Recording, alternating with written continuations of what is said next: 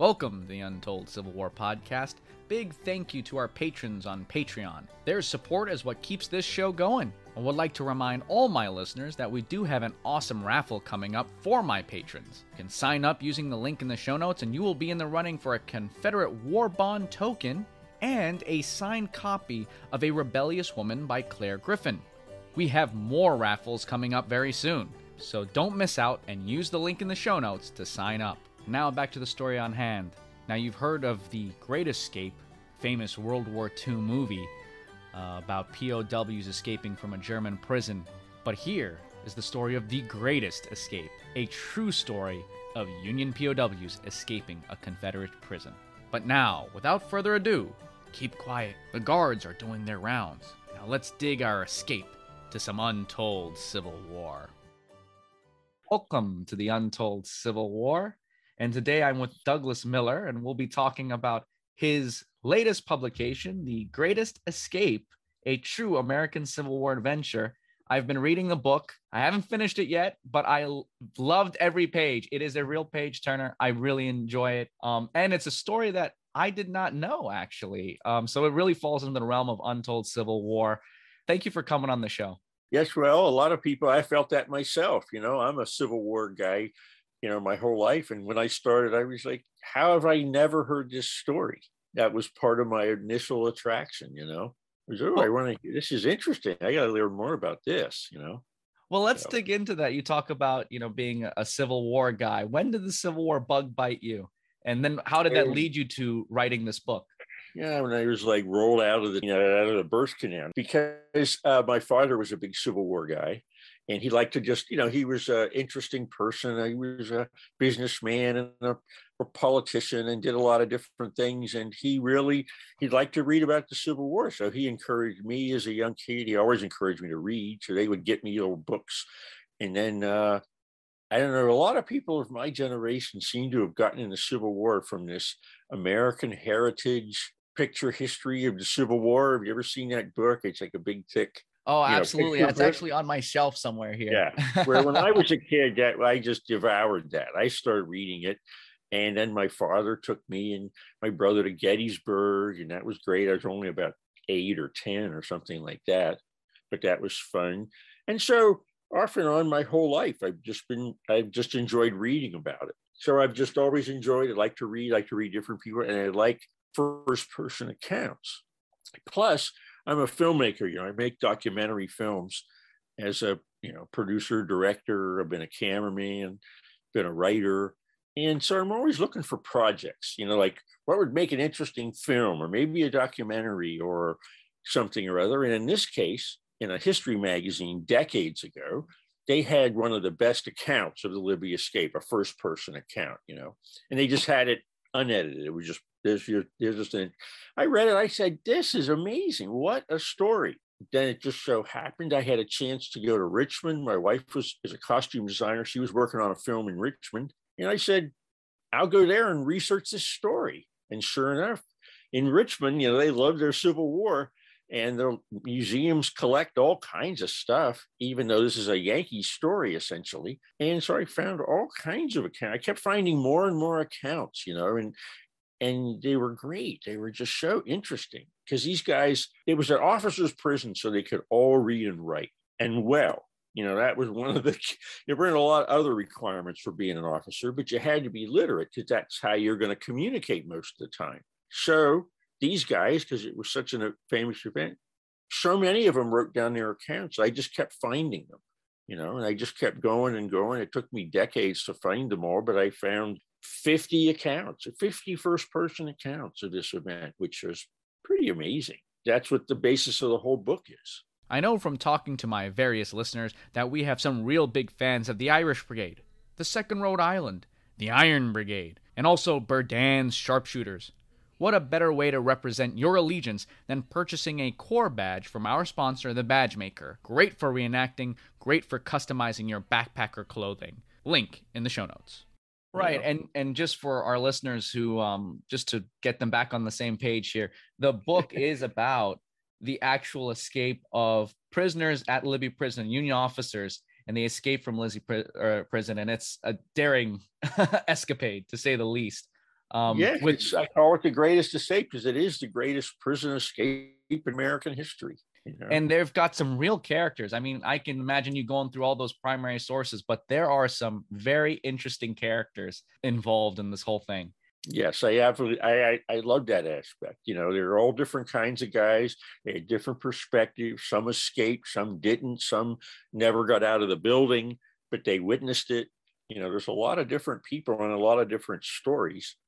And then I was able to, you know, this is the 21st century. So I figure if I'm going to write a book about the Civil War, it's going to have to talk about slavery and women. I have one woman in the story, but she's one of the most interesting women in American history. And so I have that in there as well. And then I have a lot of really great slave stories, you know, encounters with slaves, which are rare. They're hard to find.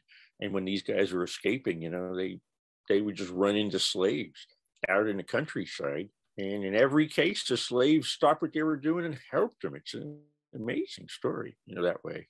It truly is. And one thing you do go into the book, and I guess to kind of start kicking this off the story, and I think it's a good place to start, is talking about the idea of being captured and how a lot of soldiers, they can't even imagine, many didn't even imagine the idea of actually being captured. You know, maybe they talk about possibly dying, you know, on the field or being wounded, but being captured is almost a surprise to some of these soldiers when they write their accounts. Can you talk about that and some of the things you came across when you read these accounts? That interested me. You know, I got that idea going because all these guys in their accounts, when they talk about being captured, the main thing they talk about was what a surprise it was and how they were startled. And now they're like, what does that even mean to be captured? You know, in the Civil War, it kept changing. You know, prisons changed, people were moved around in the early part of the war, as you know, that I'm sure your viewers do. That original thing was to parole them. They would just trade back and forth. It was a very humane system. It worked great, but it didn't last. So at first they thought, well, I'll get captured, I'll get exchanged, I'll go home. You know, this ain't so bad. Then it became very bad as the prisons became more and more crowded. But that's at the beginning, they didn't, you know, nobody knew, and everybody's experience of being captured was different, you know, how you got captured. And I felt that people hadn't really looked into that much. There wasn't much about in the literature and things. So. No, absolutely. And I thought what was interesting that you brought out was the fact that, you know, when people think about being captured or surrendering, right, they think of it sort of a passive thing to give up and surrender. But in actuality, if you look at it, the people who are being captured are people who are on the front line. These are A personalities. They're the guys who are going to be closest to the enemy. So I thought that was very interesting too, that you mentioned. Yes, particularly among officers. You know, you could say that even double for officers who got captured. What were they doing down there, you know, in the front line? And so, of course, well, I would say that's what I'm supposed to be doing. But it's easy to hold back. And so the guys who got captured were often some of your bravest men, bravest officers. I mean, a guy in arrears isn't going to get captured. Right, exactly, exactly. Want to hear more stories like this one? Check out our sponsor, History Fix. This is a new history streaming service that will give you access to documentaries covering a multitude of eras, including the Crusades, World War II, and of course, the Civil War. Link in the show notes. But then also too, there's this connection that you talk about when they finally meet the enemy, and this is like the first time that some of these guys are actually talking to the enemy. It's like their first experience. You know, maybe they've seen them on a battlefield, they fought each other, but this is when they can actually have those conversations. Yeah, it's interesting. Almost all of them talk about it. Just like there was just sort of a need to discuss this, I think, among these people. You know, they really were. You know, it was interesting because they had the same language. You don't see that often in war. They had the same language. They had the same religion. They had the same race. So they had a lot in common. And they also were foot soldiers in this war in common. And so it seemed like there was a natural curiosity. Plus, they're all pretty young. You know, they haven't been many places. You know, this is a Civil War era. People didn't get very far from their homes. And now they're face to face with their supposed enemy. They had some very interesting conversations about it that I, you know, have in the book that they recorded. Absolutely. Now, eventually all these officers will end up in Richmond and Libby prison. Can you talk about Libby prison a little bit and the conditions there? I know you said it worsened over time, but can you Yeah. talk a little bit more on that? It's kind of, unique because nobody knew what to do about prisoners. There wasn't any plan. Had nothing been thought through. Everybody thought the war was going to be short, as we know. And suddenly they get thousands of prisoners, and they started putting them into slave pens in Richmond. And then that quickly got filled. So they took this giant warehouse building down by the river that was owned by the Libby family, and it was called, and they turned it into a prison. They threw out, the people that were there, turned it into a prison. Originally, they would process people through there, ship them other places. Then they decided, well, we're going to have to hold on to these guys now that, exchanges are breaking down. So they started out with 500 officers, and they went to 700 officers, and they went to 1,000 in the same building, and they had 1,200 in the building. So people think of prisons as having cells and, solitary confinement. This was the opposite. These guys were so jammed in there, they could barely get around. At night, they took up all the floor space. They slept in rows. They were all jammed in there. The food was terrible. It was freezing in winter. It was hot in the summer. They didn't get exercise. They never let them outside ever. And it was a standalone building, and they patrolled the outside of the building. And so everybody figured, well, this is escape proof. It's the Bastille of the Confederacy, they called it. But these guys figured a way. Well, do we also know anything about the people who were guarding them? Like, how was that organized? Was there a specific unit? As the war went on, in almost every category, the South ran out of stuff. And this story, my story, The Prison Escape, I should say, probably is the beginning of 1864. So it's late 1863 into 1864.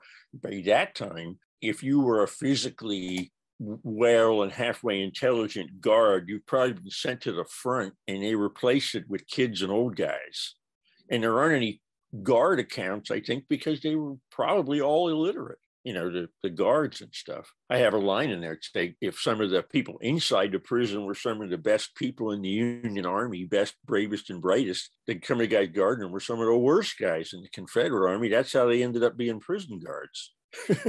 So, they had to patrol it, but it wasn't like you got the sharpest tacks in the box out there. Right. Working. It goes back to what we were talking about before about, the best are actually on the front lines versus, the rest in the rear are probably not the A team. Right. So these prisoners, these officers, they are trapped, in Libby prison, horrible conditions, as you've mentioned. When do they start talking about an idea of escaping? How does that sort of come to the forefront? Well, sort of. And you're talking about characters. There's just a bunch of guys were captured at Chickamauga. They were Midwesterners, and they seem a little more determined to escape than anybody else. And they're led by this guy, real amazing guy named Colonel Rose. He's just obsessed with escaping. So they just keep coming up with new ideas. They have new proposals. They're constantly planning and exploring. And to make a interesting tale very short, they figure out a way to get into this abandoned part of the basement. Not totally abandoned, but it's so foul, it's called Rat Hell. Nobody wants to go there. They have some storage down there, and Confederates are aware, but who wants to go to Rat Hell and do anything? So almost nobody's in there. And they get down in there and they start digging. And day after day after day, they have to sneak down, and in the evening, they can work until about 4 a.m. Then they have to come back up and hide their hole, hide where they are, rebuild it, get back to prison, go to sleep, and the next day start again. They do this for weeks, digging away a little bit at a time, having failures. Only the third tunnel really works, but they just don't stop. That's the key. They just don't stop. The Military Images Magazine Summer 2022 issue just came out, and it features some awesome stories like that of Spy Lafayette Baker and even Jonas Wiley, the blockade runner. We actually had an episode on Jonas Wiley, so if you enjoyed that episode and want to learn more, subscribe to the magazine using the link in the show notes. Also, in this edition was an interview with yours truly, so don't miss out on that. Use the link in the show notes. What tools are they using, if any? I mean, do we know? They're using literally like forks and pen knives and little things. There's stories that they had a door hinge, that they had various other things, but they would have dug it with their hands if they had to. It was a kind of a compacted sandy soil there, it's down near the river, which was, pretty dry, pretty stable. But, as you dig into the tunnel, the further you get, they have nothing to support it with. They have no wood of any sort. So the further you get in, not only are you running out of oxygen, but there's always a chance it could cave in on you, and that would be the end of you. You'd be gone and lost forever, as they said. So it was not at all a pleasant place and a pleasant thing to do, but they were desperate. And that's part of the key, they were desperate. They were feeling that they either almost escape or die. They weren't just doing this because they had nothing else to do and it was kind of entertaining, like in the movie The Great Escape. These guys, they were like, if I don't get out of here, I'm going to die. People died there every day, from starvation, disease, carried their bodies out. They didn't even know where they went, but it was a daily occurrence at Libby Prison. Well, I don't want to give too much away in regards to how it turns out. I would encourage people to buy the book to get the full details.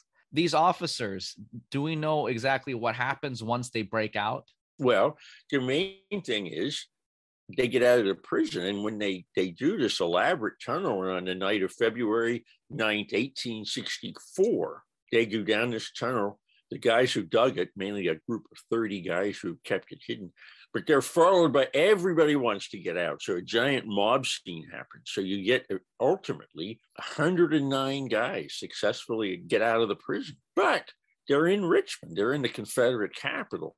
They still have to get to Williamsburg, Virginia, which is directly east, and it's about 50 miles away, but it's swamps, it's cold, they have no food, they have hardly any clothing. And basically every white person in Virginia is trying to catch them because it's a huge deal when this happens. The publicity is nationwide.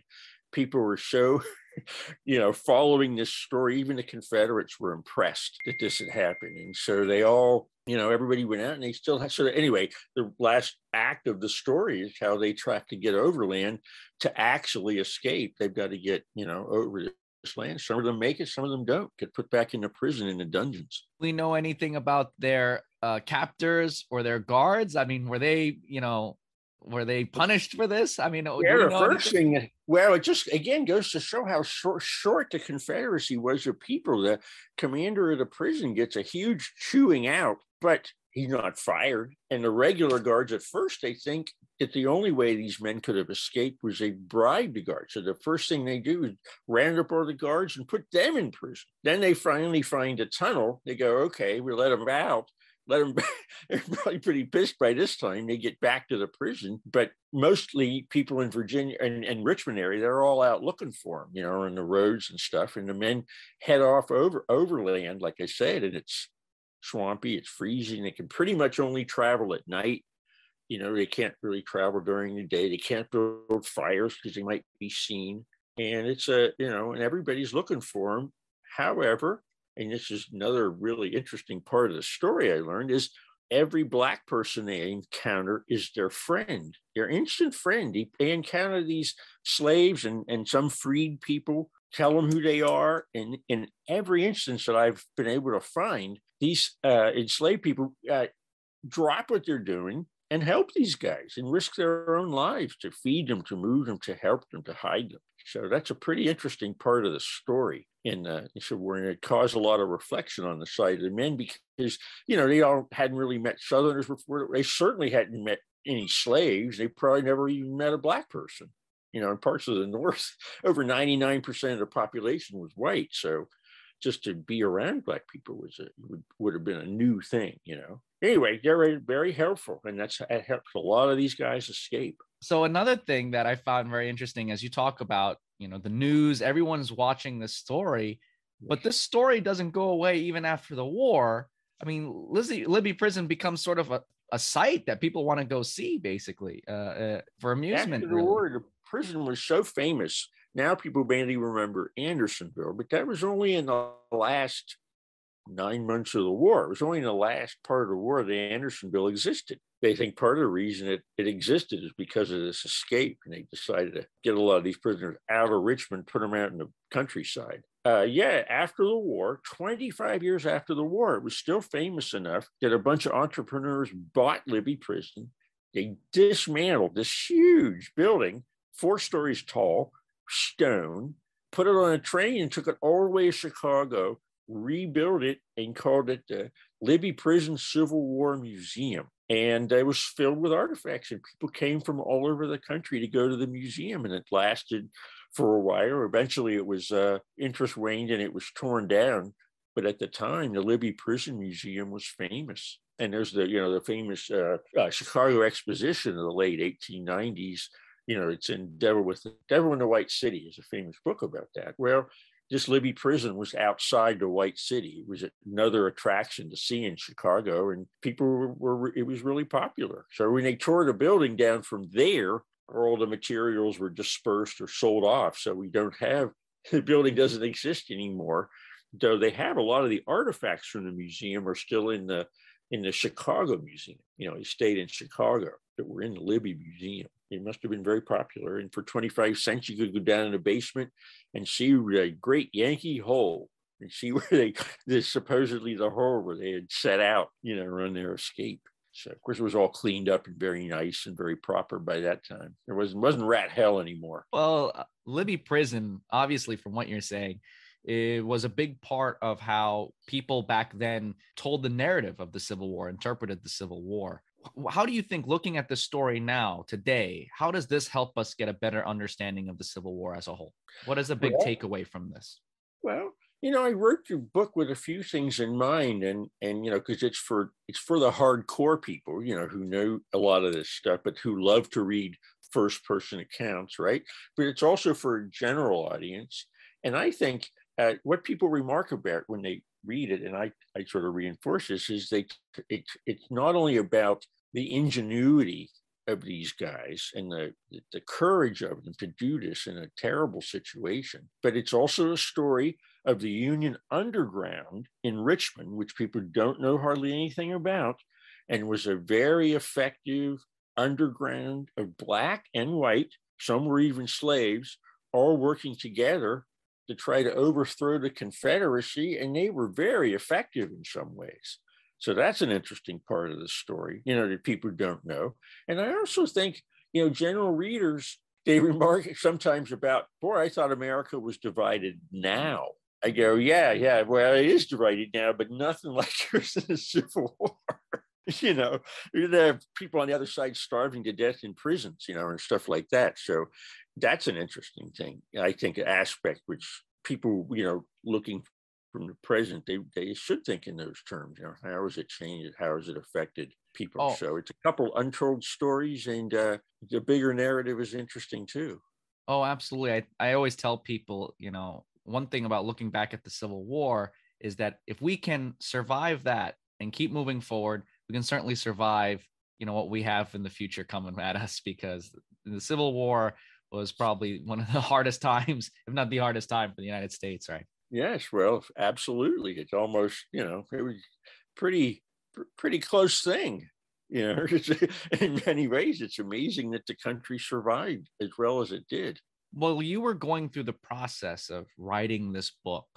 I would like to know, how did that, did it change you in any way as an historian, or how you look at history? Well, yes, because I'm reading all these first-person accounts, and I have to evaluate them, because some are more truthful than others. An interesting factor is that the closer the memoir is to the war, the angrier the person is about how they were treated and stuff. And when it gets 20, 30 years later, they're like, I don't know if it was that, it wasn't so bad. And I had friends, and we had music, and we had church meetings, and we had, classes, and because they did all these crazy things in the prison to keep them entertained. They had French classes and legal classes and medical classes, and people talked about phrenology. That was a big thing.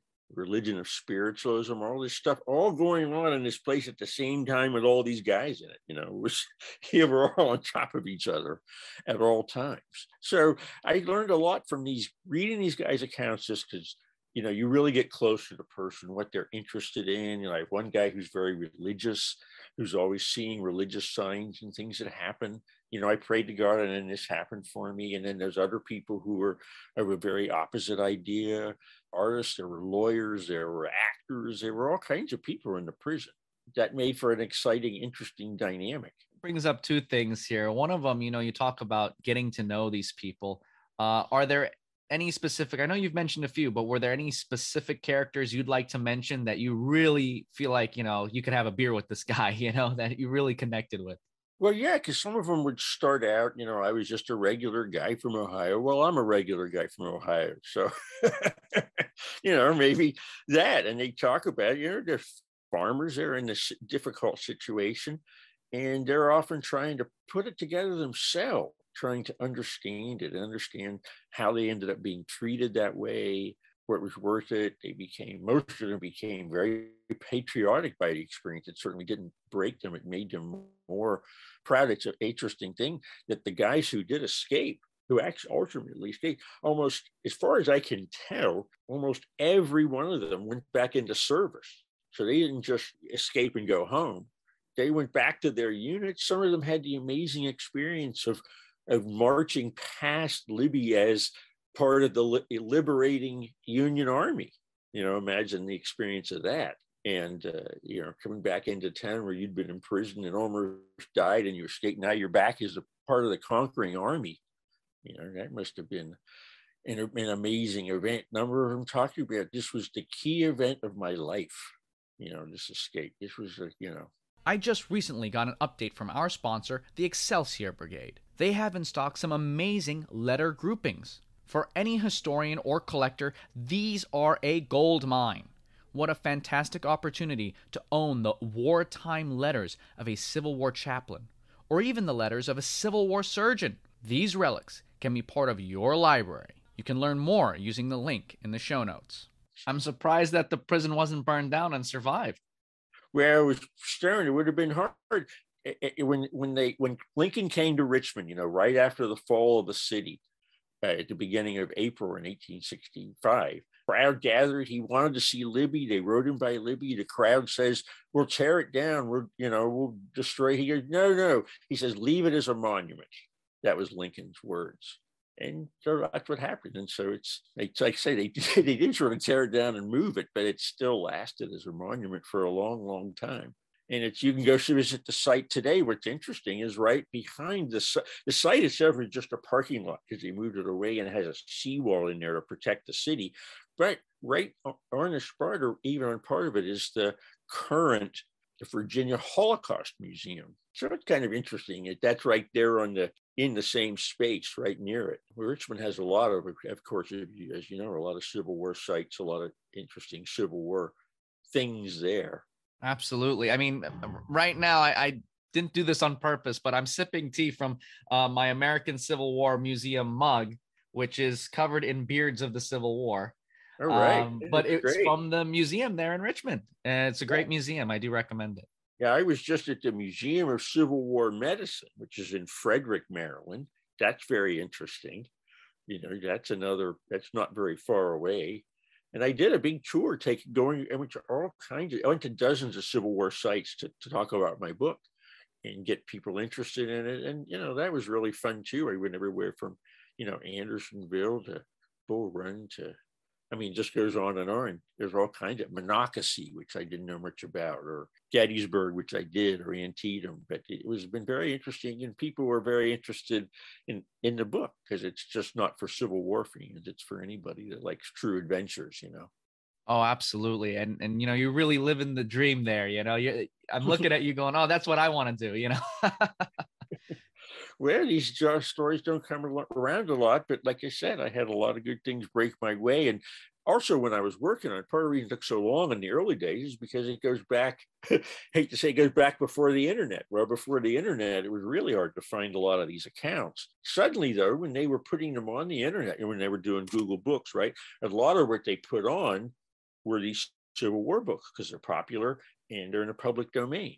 That really helped me. There were some obscure books that I'd heard about that I didn't even know where to find a copy or get a copy. Some of them are so fragile, they wouldn't even let me copy the book. Suddenly they're online and boom, boom, boom, boom, boom, there's a new account. There's another new account. That was really helpful. That was great to come up with more accounts. There probably are some out there still that I never found. For all I know, there could be another couple good accounts out there that I didn't find. And there were a number of also accounts of guys who were in the prison at different times, because it stayed a prison through the whole war. So tons and tons of guys passed through it, or were there after it, or were there before, the actual escape. I like to separate those stories too out of them, or find out when was the guy there. And then also people tend to talk a lot about things they heard. So I'm always trying to separate, this guy heard this, but he doesn't know what he's talking about. But he says, I saw this with my own eyes, then I pay attention. This is something I did. So you're always trying to, separate that too. Well, that was going to be my next question. One of the things I've done on the show, and I've actually done this on the YouTube side of things, so I recommend my listeners to check that out. There's separate content on the video side of things. But one thing is I like to talk about the primary sources and reading those primary sources. But as you stated, sometimes reading, you can't just read them and take them for face value, or take them for their as gospel. Let's put it that way. There's a way to read and interpret primary sources. What is your method to when you read these things? As I say in the beginning of the book, my book is that I use the primary sources as much as I could, because they're better than me at describing this is what they saw. They're telling that story about how to cook. Why use somebody else? Use that account. It's an exciting account. And so I was trying to always use, the original accounts when I could, but they were also enjoyable to read, but you had to read them critically. You had to know, again, sometimes people would be having different angles, but it was very interesting, to have an event and have other person who was there have his version of the event, and then another guy. And that really helped me a lot to finding him that way.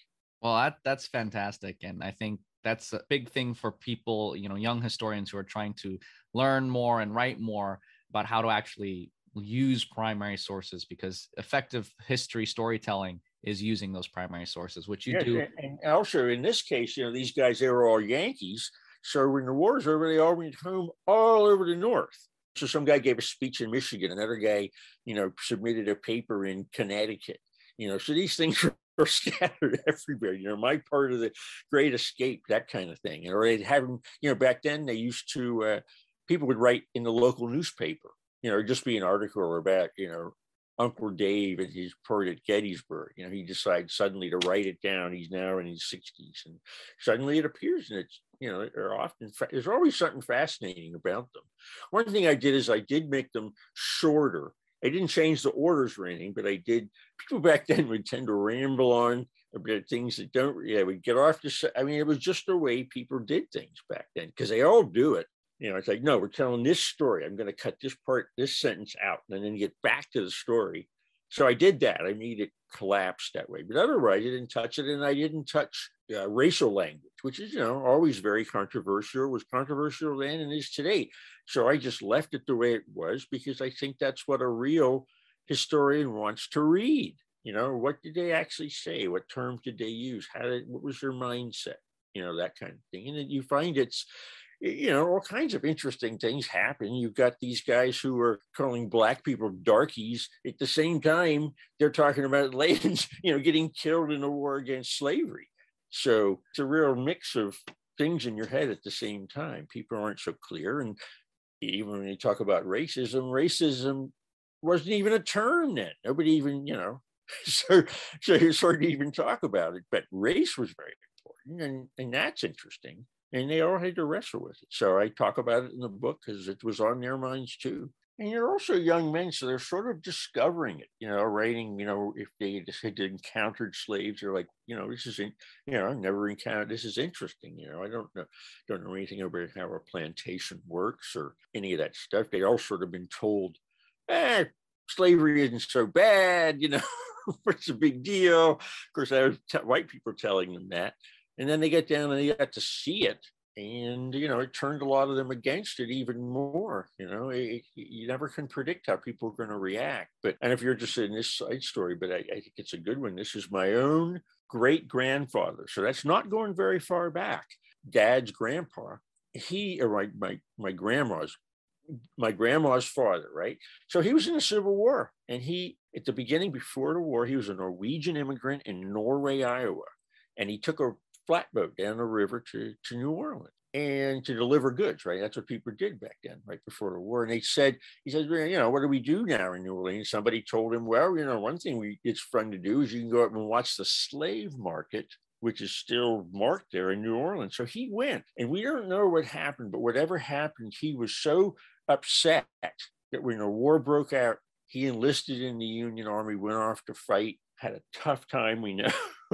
And it was in Vicksburg and some other places. And then after the war, actually, he became a Quaker pacifist. So it was interesting. After experiencing the war, he was like, well, I don't think this is a solution.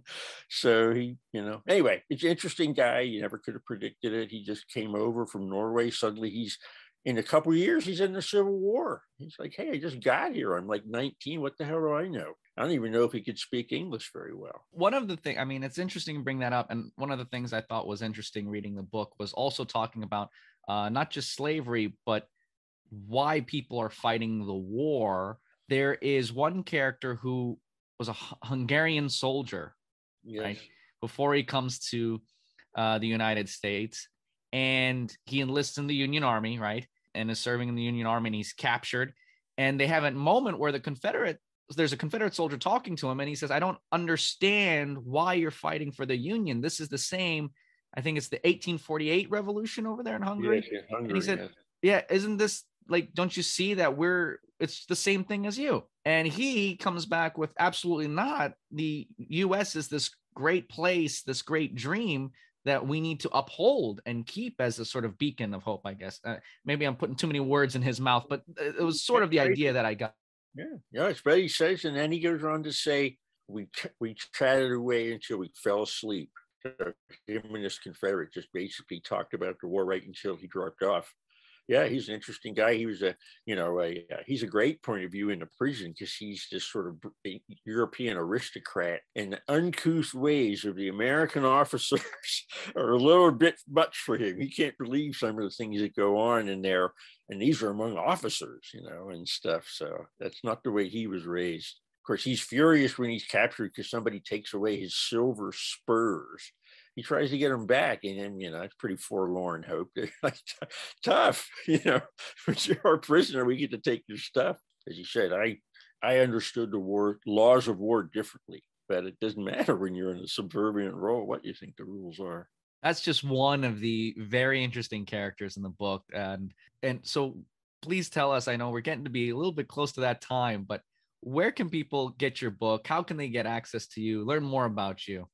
Yeah, well, there's I have a website. It's called thegreatestascapebook.com. So if you do that, always one word, thegreatestascapebook.com, you come to my website. We have a few things up there. We're putting some more stuff up. There's some reviews. I got a great review in Civil War Times magazine. Then you can order the book through your local bookstore, which I would recommend, or and Barnes and Noble has it, or you could go to Amazon and order it from them.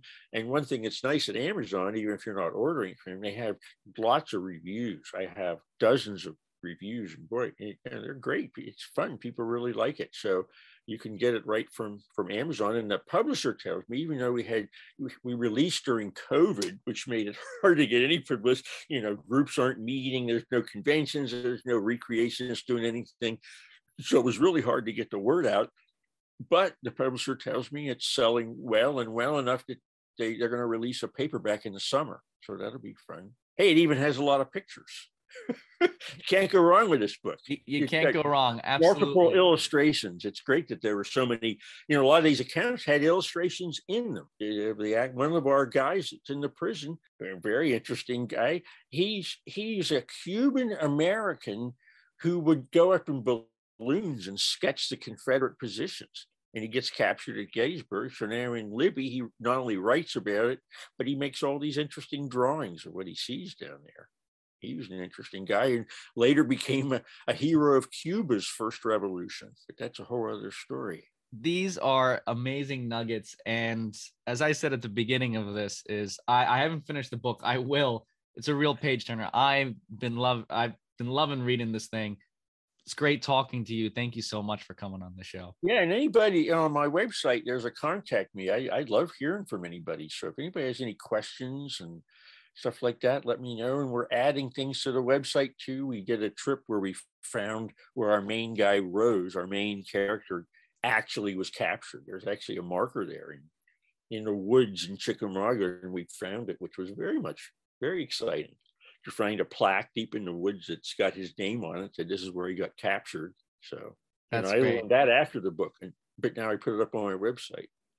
Oh, I'm definitely going to put links in the show notes so people can access that, because that's awesome. Yeah, very interesting. I enjoy your show. I listen to so many of your podcasts, so it's quite entertaining. And keep them up. I enjoy it. Thank you. I hope you enjoyed that episode as you sipped on some freshly brewed coffee, chowing down on blueberry pancakes, marching through Georgia with Sherman, or marching through Pennsylvania with Longstreet, or whenever you listen to podcasts. Speaking about marching, summer is a great time to hit the trail. A solid hike is good for the body and good for the soul. What better way is there to enjoy a hike than to walk in the literal footsteps of the great armies of the Civil War? Our sponsor, Civil War Trails, can help you do that. Just use the link in the show notes to plan your next vacation. And don't forget, like us on Facebook, follow us on Instagram, and I hope you tune in next time to our next episode.